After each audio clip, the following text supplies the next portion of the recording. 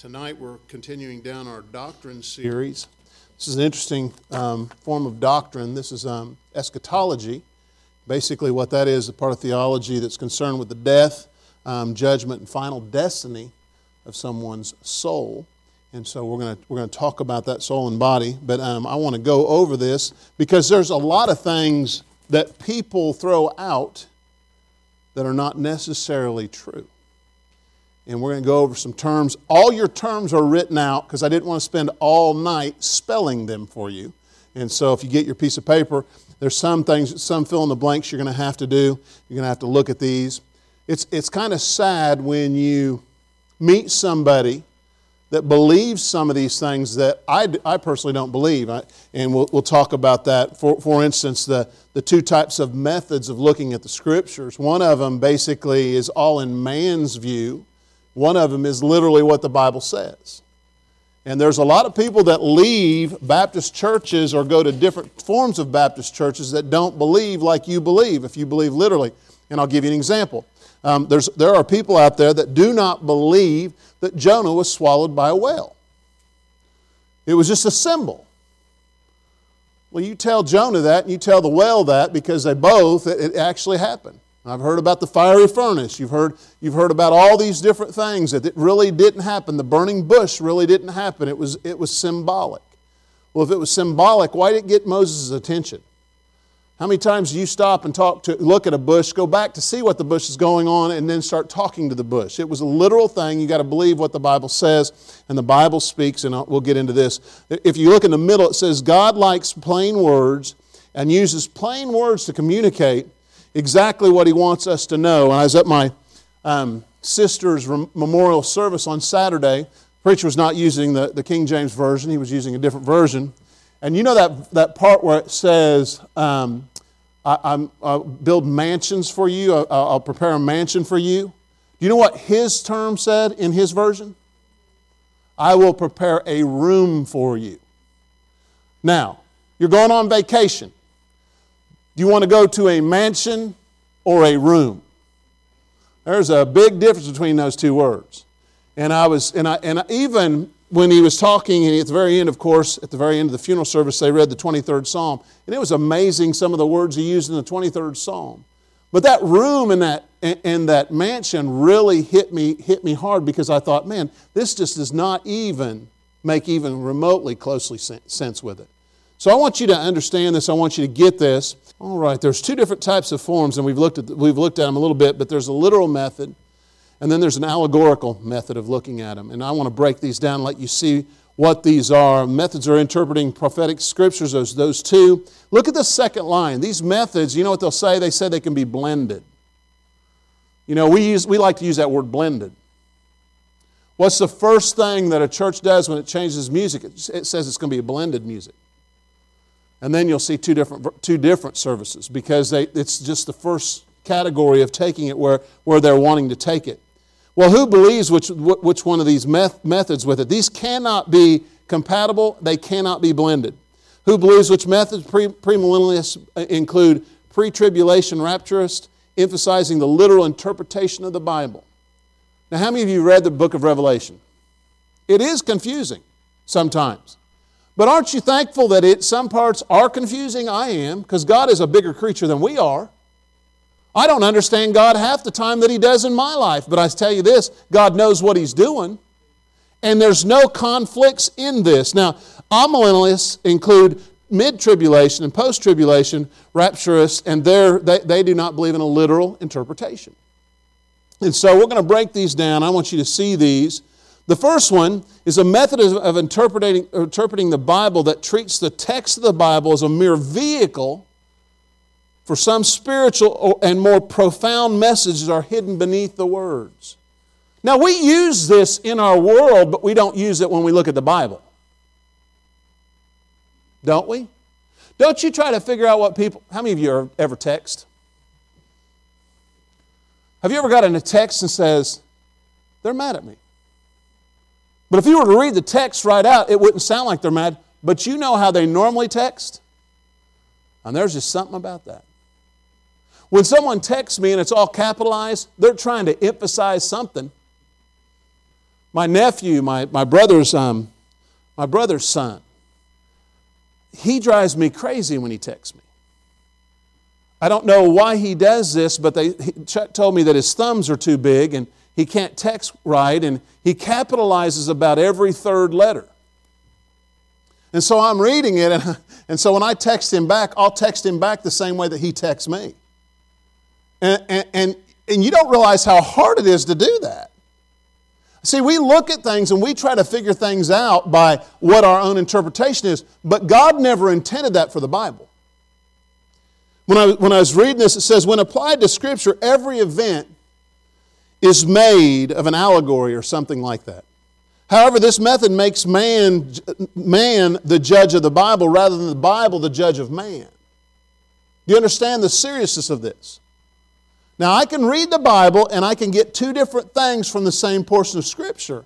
But when what they're doing is, by this disregarding what is clearly stated, the door is open to fanciful invention and personal interpretation. You know when I find out that people like this is when they're doing something wrong and they don't want to admit it. They can find something in the Scripture to back what they're doing. And what they're usually doing is pulling it out of context. And they don't understand why they're doing it. They just know, hey, I'm going to do wrong, so I'm going to make the Bible fit my lifestyle rather than my lifestyle follow the Bible. So it's a very dangerous situation. The opinions of men form the ground upon which disagreement flourishes. All they want is a personal interpretation of what the Bible is. They don't want someone to say, the Bible says this and it means that. How many of you believe that Moses walked on dry land across the Red Sea? I do. Because God said it. And you know, when you say some of these things that the Bible says, you go, that doesn't sound like that could happen. But you know what? God can do anything He wants. Watch. Don't you think it's kind of interesting that a donkey talked in the Bible? And we look at that and go, man, I just can't believe a donkey would talk. Well, literally, a donkey talked to him. But you know what we don't have a problem with? Is in Genesis when the snake talks. How many of you have ever picked up a snake and said, hey, I want to talk to you, Ralph? If an animal talked to me, I'd be out of the room. And I almost, when I read in Genesis, I almost think that the animals talked. I would have fled the scene. First of all, it's a snake. If you ever see a snake beside me, it's a mistake. People walk up to me and they've got a snake around their neck and they say, you want to pet it? I have no desire to do it. And I look back and go, see what happened to Eve? I don't want it to happen to me. I don't like snakes, but we look at the donkey and we say, oh, it couldn't have talked. But that's what people do. We try to rationalize. And once you do that one time, you realize what door it opens up? Opens up a big door. Did God really mean the 10th commandment? He really mean the 4th one? What about the 6th one? We can't a la carte things and just pick this, pick this, pick this. God literally said what He said and He meant it. Go to 2 Peter chapter 1, verse 19 through 21. 2 Peter chapter 1, and this will show itself in the very end. This is why we've got to lay the groundwork of the way people think. A literal method is a method of interpreting that which each word of the text, the same basic meaning that it would have had in normal, customary, or historical usage.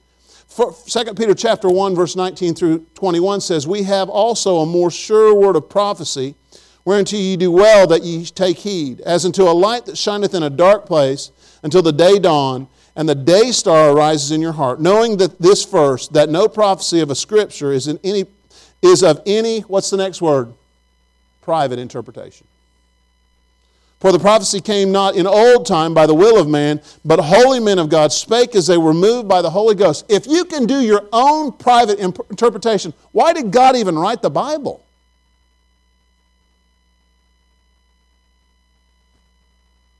And I'm telling you right now, we live in a world where people look at the Bible as a fable.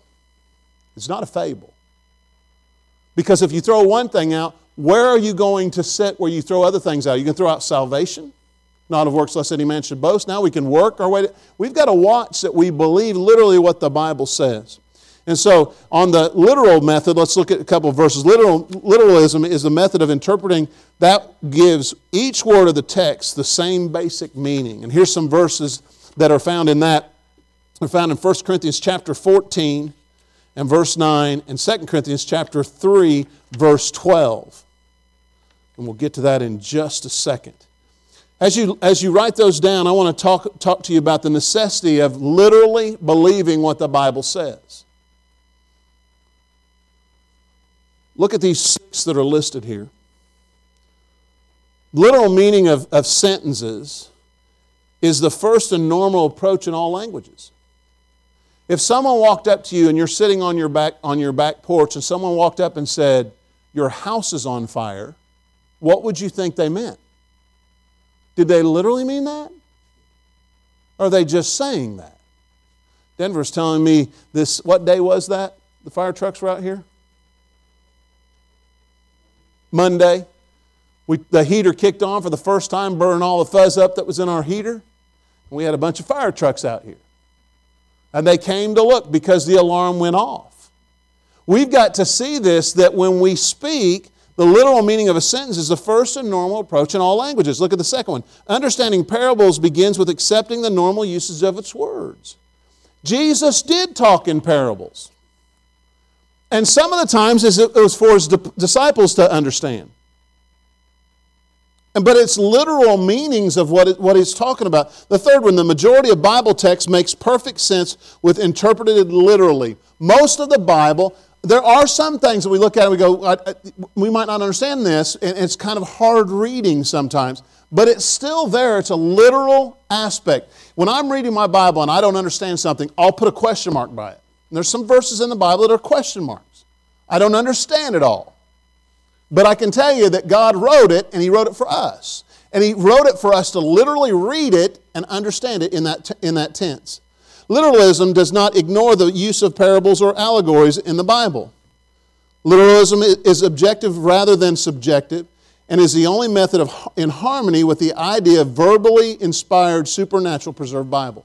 See, because if you start making your own assumptions of what the Bible is saying, you're saying that you don't believe the interpretation of the Bible.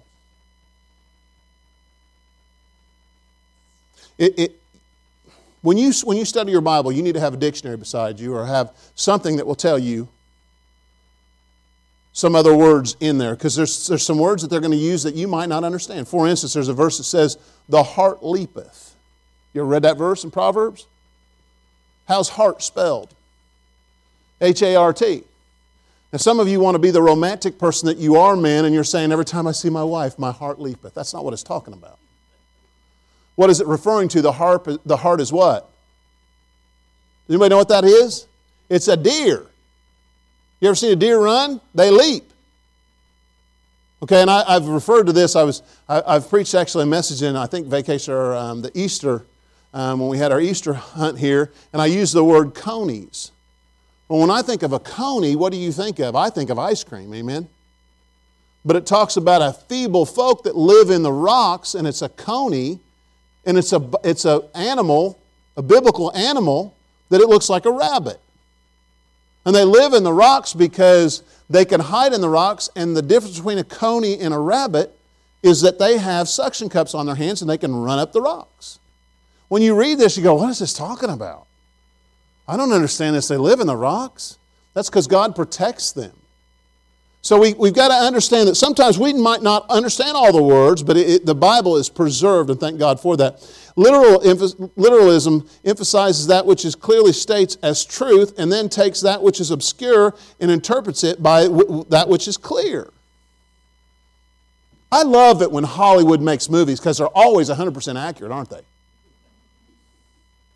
How many of you ever had the privilege? Someone was telling me about this movie, so I watched it. Things like this just irritate me when I watch it. I'm talking to the screen and saying things. How many of you watched the movie, I think it was called Moses, where he goes in and it's just recent, about 4 or 5 years ago they did it, and it was about the going across the Red Sea, and they made their own interpretations of it. How many of you know what I'm talking about? If you watch at the very end, you know what? Pharaoh survives. And he's riding on his horse. And then there's other people in other boats with Noah's story that he tells. They just come up with these things themselves because it sells more. You watch the things with the end times. How many of you seen those? There's things that are biblically wrong in those. You look at them and they don't make any sense. I'm drawing a blank of what the name of it is. Left Behind series. The preacher has read the whole Bible and he doesn't get saved till after what? The rapture. The Bible says that he'll believe what? Well, we look at it and go, oh, it's Hollywood. But they're making their own interpretations of it. You got to know what you believe. And there's people that go into other denominations that used to be Baptists because they don't know what they believe. I don't know if the Bible's really meaning what it's saying. Yes, the Bible does mean what it's saying. So let's look at some of these terms, and if this doesn't confuse you, I don't know what will. All right? 1 Corinthians, let me read 1 Corinthians 14, verse 9 real quick. It says, so likewise ye utter by the tongue words easy to be understood. How shall it be known what is spoken? For ye shall speak into the air. 2 Corinthians 3:12 says this, seeing then that we have such hope, we use great plainness of speech. The Bible is just very simple. I get tired of people saying, well, the King James Bible is so hard to read. Really? You know, when it says the word ye, I just want to shut the Bible and say, I just don't know what that means. No, I'm not going to call thou, I'm not going to call you thou and ye. But, you know, I understand what it means. Your nay be nay. What does that mean? People don't want to put any effort into it. It's not hard. It's written on a 6th grade English level. So let's look at some important terms. We're going to go through these pretty quick. How many of you ever heard of millennial? A millennial. What is that? That's one right there, okay? There's two. There's two right there, all right? Millennium. This is the term. This term is not in the Bible, but comes from the Latin meaning 1,000 and used to refer to the time period spoken of in the book of Revelation. You won't find the word millennium in there, but you will read in Revelation chapter 20. Let's go ahead and go to Revelation chapter 20, and we're going to read these 7 verses. And I want you to see this, and you'll see some things that are found in this. Revelation chapter 20, if you don't know where that's at, you're in trouble, okay? It says, Revelation chapter 20, it says, and I saw an angel come down from heaven, having the key of the bottomless pit and a great chain in his hand. And he laid hold of the dragon, that old serpent, which is the devil and Satan, and bound him 1,000 years, and cast him into the bottomless pit, and shut him up, and set a seal upon him, that he should deceive the nations no more, till the 1,000 years should be fulfilled. And after that he must be loosed a little season. And I saw thrones, and that they sat upon them, and judgment was given unto them. And I saw the souls of them that were beheaded for the witness of Jesus and for the word of God, and which had not worshipped the beast, neither his image, neither had received his mark. And they lived and reigned with Christ 1,000 years. But the rest of the dead lived not again until the 1,000 years were finished. This is the first resurrection. Blessed and holy is he that hath part in the first resurrection. On such the second death hath no power, but they shall be priests of God and of Christ, and shall reign with him 1,000 years. And when the 1,000 years are expired, Satan shall be loosed out of his prison.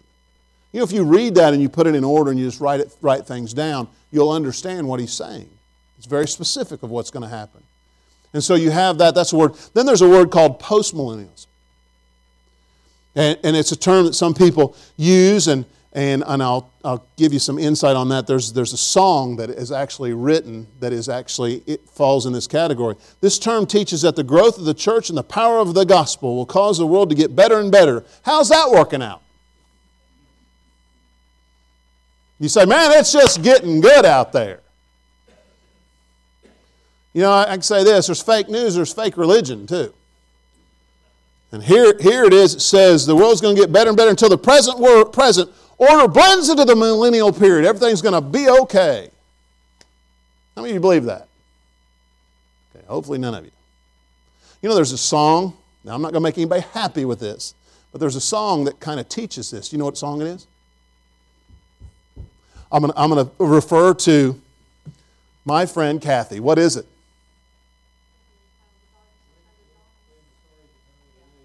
Okay? How about the King is coming too?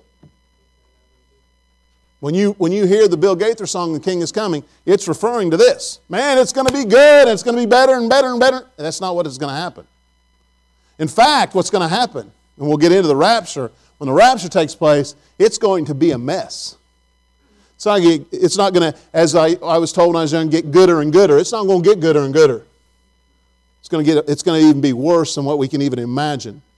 So then you have the amillennialism, and it says this. The term suggests that there is no literal 1,000-year period, but is merely a symbolic expression.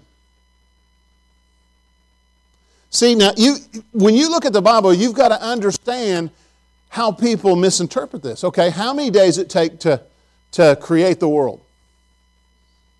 7. How many believe that? 6, and then you have the day of rest. 7, right? Okay, I'm sorry, I confused you. Okay, 6 days. Let's go with your answer first. 6. Then the people, they'll take that other aspect of it, and they'll add what? They take something out of context. What do they take out of context? 1 day is like what? 1,000 years. So does that mean it took God 6,000 years to do this? No. It took Him 6 days. You say, why is that so important? Because we add things all the time. I've seen people add to different aspects of their life where they're just trying to justify who they are. Oh no, I believe the Bible's literal, but this is what it means. No, you're doing both of them and you can't blend them both. All right, I'm making some friends tonight. All right, here we go. So, where do I stand at? Okay, keep going.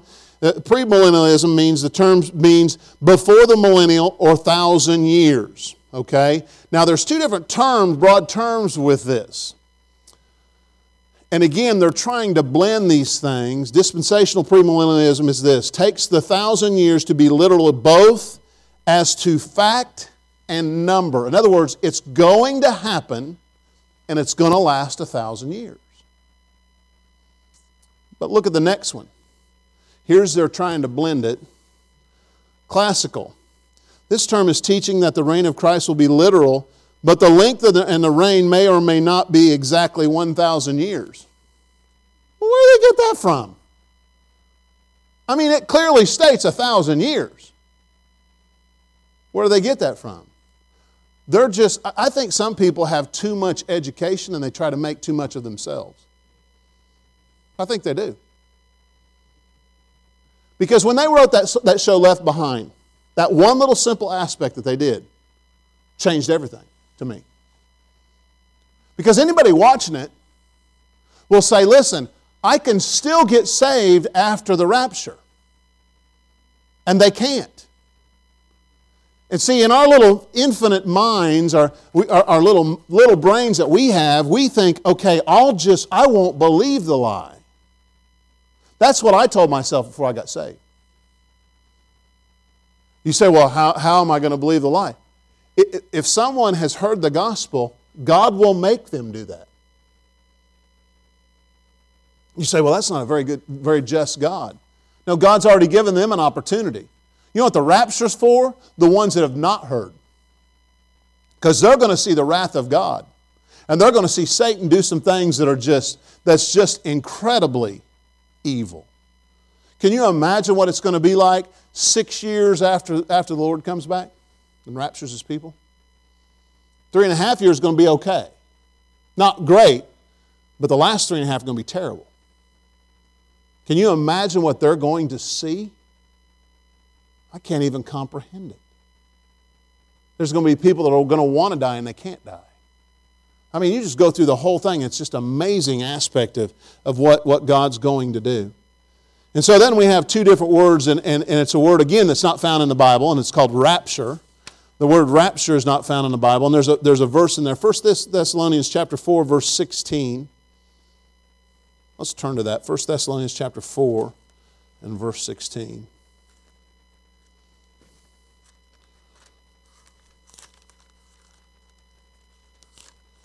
All right, my pages are all sticking together. 1 Thessalonians chapter 4 and verse 16 says this. You're all probably already there. verse 16, for the Lord himself shall descend from heaven with a shout, with the voice of the archangel and the trump of God, and the dead in Christ shall rise first. So let's talk about rapture. The term is used for the catching up of believers by Christ the time Christ first returns in the sky. Now, don't get wrapped up on this thing that it's not found in the Bible. It's a word that means to be caught up. And that's where we get that term rapture. Okay? And then there's the other one, the second advent.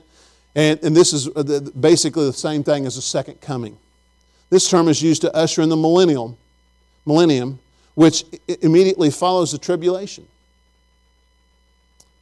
So let's look at these things really quick. At the rapture, all believers, both alive at the time and deceased, are bodily resurrected to stand before the bema seat. We already talked about the bema seat. You're not going to lose your salvation there. You're just going to, he knows what we've done. He's going to judge us with that. Three things signal the announced movement. We just read it. What are those three things? The first one is the sending of Jesus Christ from heaven with a shout. The second one is the voice of the archangel, and the third is the trump of God. Say, what does that all mean? I don't know exactly what it all means, but I know that these three things are going to happen. He's going to come in from heaven, descend from heaven with a shout, the voice of the archangel, and with the trump of God. Those three things have to happen. And we've got to be able to understand that and see that. Here's some verses in here. Revelation chapter 4, verse 1 says, after this I looked, and behold, a door was open in heaven. And the first voice which I heard was as it were a trumpet talking with me, which said, come up hither, and I will show these things which must be hereafter. 1 Corinthians chapter 15, verses 51 through 54 says this, behold, I show you a mystery. We shall not all sleep, but we shall all be changed in a moment, in the twinkling of an eye, at the last trump. For the trump shall sound, and the dead shall be raised incorruptible, and we shall be changed. For this corruptible must put on incorruption, and this mortal must put on immortality. So when the corruptible shall have put on incorruption, and this mortal shall have put on immortality, then shall be brought to pass the saying that is written, death is swallowed up in victory. The last verse in there is Luke chapter 12, verses 39 through 40. Says this, and this know that if a good man of the house had known what hour the thief would come, he would have watched and not have suffered his house to be broken through. But ye therefore ready also, for the Son of Man cometh at an hour when he thinketh not. A robber is not going to come to your house and tell you when he's going to come. Listen, I'm going to come to your house, I'm going to steal your TV, it's going to be 10 o'clock in the morning tomorrow morning. Are you available? That's not going to happen. That's not how God's going to be raptured off, and what does it say? In the twinkling of an eye. In the twinkling of an eye. I was talking to somebody, I don't like putting eye drops in my eyes. How many of you can do it? Okay, the problem is my right hand knows when I'm squeezing the stuff out, and my left hand, which is holding my eye, knows when it's coming out. So my left hand feels sorry for my right hand, lets go of my eye, and my eye shuts, and I end up getting a bunch of water right here. And so what I do, and I understand the twinkling of an eye. It's real quick. It's real quick. And so God's going to come back in the twinkling of an eye. It could happen at any time. That's what we're talking about, the rapture. So let's look at this, and I want you to see this, the difference between the rapture and the second coming. What's the order? What's the first thing that's going to happen next? The rapture of the church. 7 years later, what's going to happen? 1,000 years, he's going to come back. And what do we call it? The battle of what? Armageddon. So let's break these down, and I want you to see these last 8 things and fill the blank in on these. And this is very interesting because they both do something totally different. And some of you have probably already tried to fill in some of the lines. The rapture entails the removal of all believers, what? From the earth. The second advent brings them back to the earth. They're going to reign. The rapture sees Christ coming for His bride. Second advent sees Christ coming with His bride. And they're totally two different things. Third one is this: the rapture removes the saints from harm's way. See, and when I think of this part of it, why would I want to be post-trib? Logically, as a Christian, I don't want to go through that. Mid-trib, I want to be taken out before all this stuff happens. I don't want to go through that. I don't want to go through the mark of the beast. I don't know if you've ever saw the real old movies. I think they were made back in the 70s, the Mark of the Beast films. How many of you remember that? Terrible acting, but it made you really think. Anybody ever saw those? All right. And they showed how they were going to do that, and I thought, how in the world are they going to get the mark on these people? There's some companies that already do it. Put them on their wrist or in their forehead. I think I would deny that. I would not want to do that. But you know, if you're in a business and they make you do it before the Lord comes back, people do it. I remember somebody telling me the first time that I saw a barcode. You remember that? It's like, what is that? Then I read an article and it said, do you realize that every barcode, and I don't know if it's still true, but every barcode starts with a 6, ends with a 6, and in the middle there's another 6. By those bars. Not the numbers, but the bars. And I remember going through Walmart one day and going, oh my word, what's going to happen? What's next? In this it says the rapture removes the saints from harm's way. The second advent sets the saints to rule in the aftermath. Number 4, the rapture ushers in the 7-year what? Tribulation. Second advent ushers in the 1,000-year millennial reign of Christ.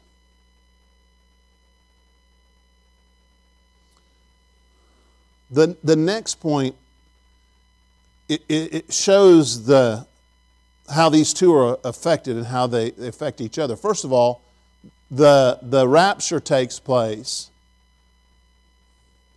The rapture is what? What word would you put in there?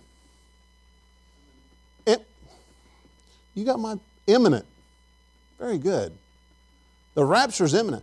What needs to happen for the rapture to take place? Nothing. If you were to ask people back in the 1940s, how in the world would Israel be Israel again? We have a God, that's why. I mean, you think about everything that God has done. This fighting that you see in Israel, God's in charge of that also. He knows what He's doing. The cornerstone and all this that's got to be set. He knows exactly what's going to happen. And if you think about how remember the one that says everything's going to get better. That's not how it's going to happen. It's going to get worse and worse. Why? And then when the Christians are raptured up, it's even going to get worse. But why does it get worse? Because they'll need somebody that's a peacemaker. That peacemaker would be who? The Antichrist. He's going to come back. So it just makes more sense the way it's happening. So it's imminent. The second advent is set on a what? 7-year time clock. When the first one happens, then 7 years later, the other one's going to happen. You say, well, people will read the Bible and they'll figure that out. Will they? Because the ones that have read the Bible, what? They'll believe the great lie. Now, the ones that are saved, through that time, and it's going to be very difficult for them to get saved. People will get saved during that time. I find it very interesting when you talk to I think it's Mormons, I believe 144,000 are going. No, is it Jehovah's Witness? Because I always ask people when they come and visit my house, I'll say, which tribe are you from? What do you mean? Well, that says 144,000. They're taking that verse completely out of context. Because if you keep reading, it says 12,000 from each tribe. And I ask them, are you Jewish? Well, no. Well, then how are you going to be in the tribes? It's a Jewish tribe. Because that's found in the Scriptures. 144,000 people are going to go out and do what? During the tribulation, they're going to do what? They're going to witness. They're going to be protected a little bit. But they're going to have witness. They're going to be the witness. So we take things out of context and we hear them sometimes. We don't even realize what has been said. So it says on number 6, the rapture brings For Christians, it brings what? What does a rapture mean to you? You get to see God. You get to see Christ. So the rapture brings what? As a Christian, it brings rejoicing. You say, well, what about the ones that are left on the earth? They won't be rejoicing. It'll be total chaos. The seventh day, the second Advent brings Armageddon.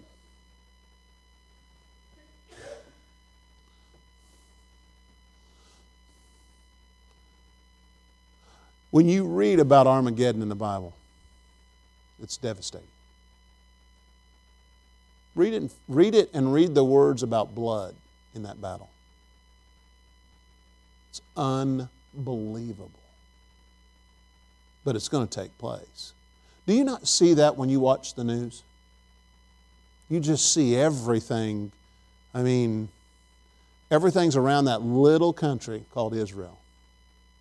Who's the one that everybody hates? Israel. If they were to pick teams, Israel would never get picked. You've got these people that, you were talking about the Kurdish and the Syrians and the people from Turkey, and you're sitting there going, oh man, these are biblical fights.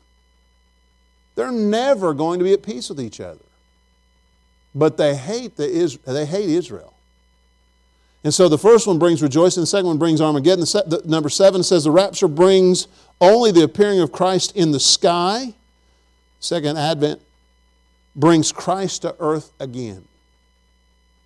So he comes to the sky, and the second time he actually comes to the earth. And the last one. The rapture brings no announcement and reveals few signs of the times.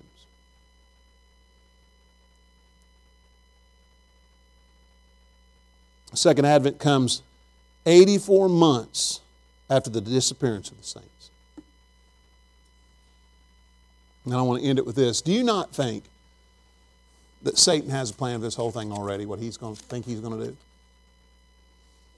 I want you to answer this one question for me. How do you think the world is going to go and tell that all these people left? What do you think they're going to use as the excuse of how these people left? What do you think? Anybody? I know what I think. What? That's what I think. You know what? There's so many alien shows on TV.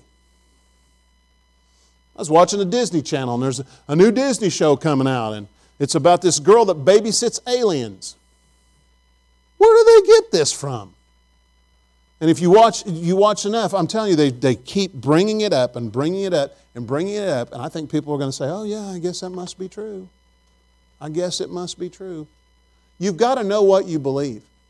You've got to understand the order if you're going to understand Revelation. And if you're going to understand all this and apply it in your life, people are going to ask you questions. What do you believe about the rapture? How long is it going to take? What do you believe about the Bible? Now, the first one that we looked at, do you literally believe the Bible? I mean, there's things coming down the pipe that I think, oh, wow, there's one of those candidates, the Democratic, that want to take away our tax-exempt status on all churches. And of course, when they asked them, they said, churches should be more concerned about God than the IRS. Yeah, we know that. But there was a reason why they did that. We've got to understand, we live in a world that's literally crazy. Talking about, and I'll end it with this, they're talking about gun control, and one of the guys said today, he said, listen, when we set up a law, the American people are American people, and they will abide by the law. I'm not going to tell you which person said that, but I thought, what? Has he ever driven down the highway? Where'd you come from? Alabama. Did you speed when you came up here? Okay, never mind. But I'm saying we don't abide by the law now. You know what's going to happen? All the dishonest people are going to turn their guns in. You really think that's going to happen? We don't think things through as people. You got to know what you believe. You got to know what the Bible says. Base what you believe on the Bible. Don't believe something and try to make the Bible fit your thought process. There's a lot of people out there that don't know what they believe. We've went over salvation in here. There's people that believe they can lose their salvation. There's other people that think they can work their way to heaven. There's other people that think they can do certain things, baptism, to get their way to heaven. That is not what the Bible says. We've got to know what the Bible says and apply it in our life. Revelation's a fun book to study. Sometimes it's hard to understand. But God put it in there for a reason. He's trying to tell us at the very end that we're going to win. Through all of our things that we go through, we are going to win. And there's nothing that Satan can do that can change the outlook of it. He thought he had won when he killed Christ, but all it took was 3 days.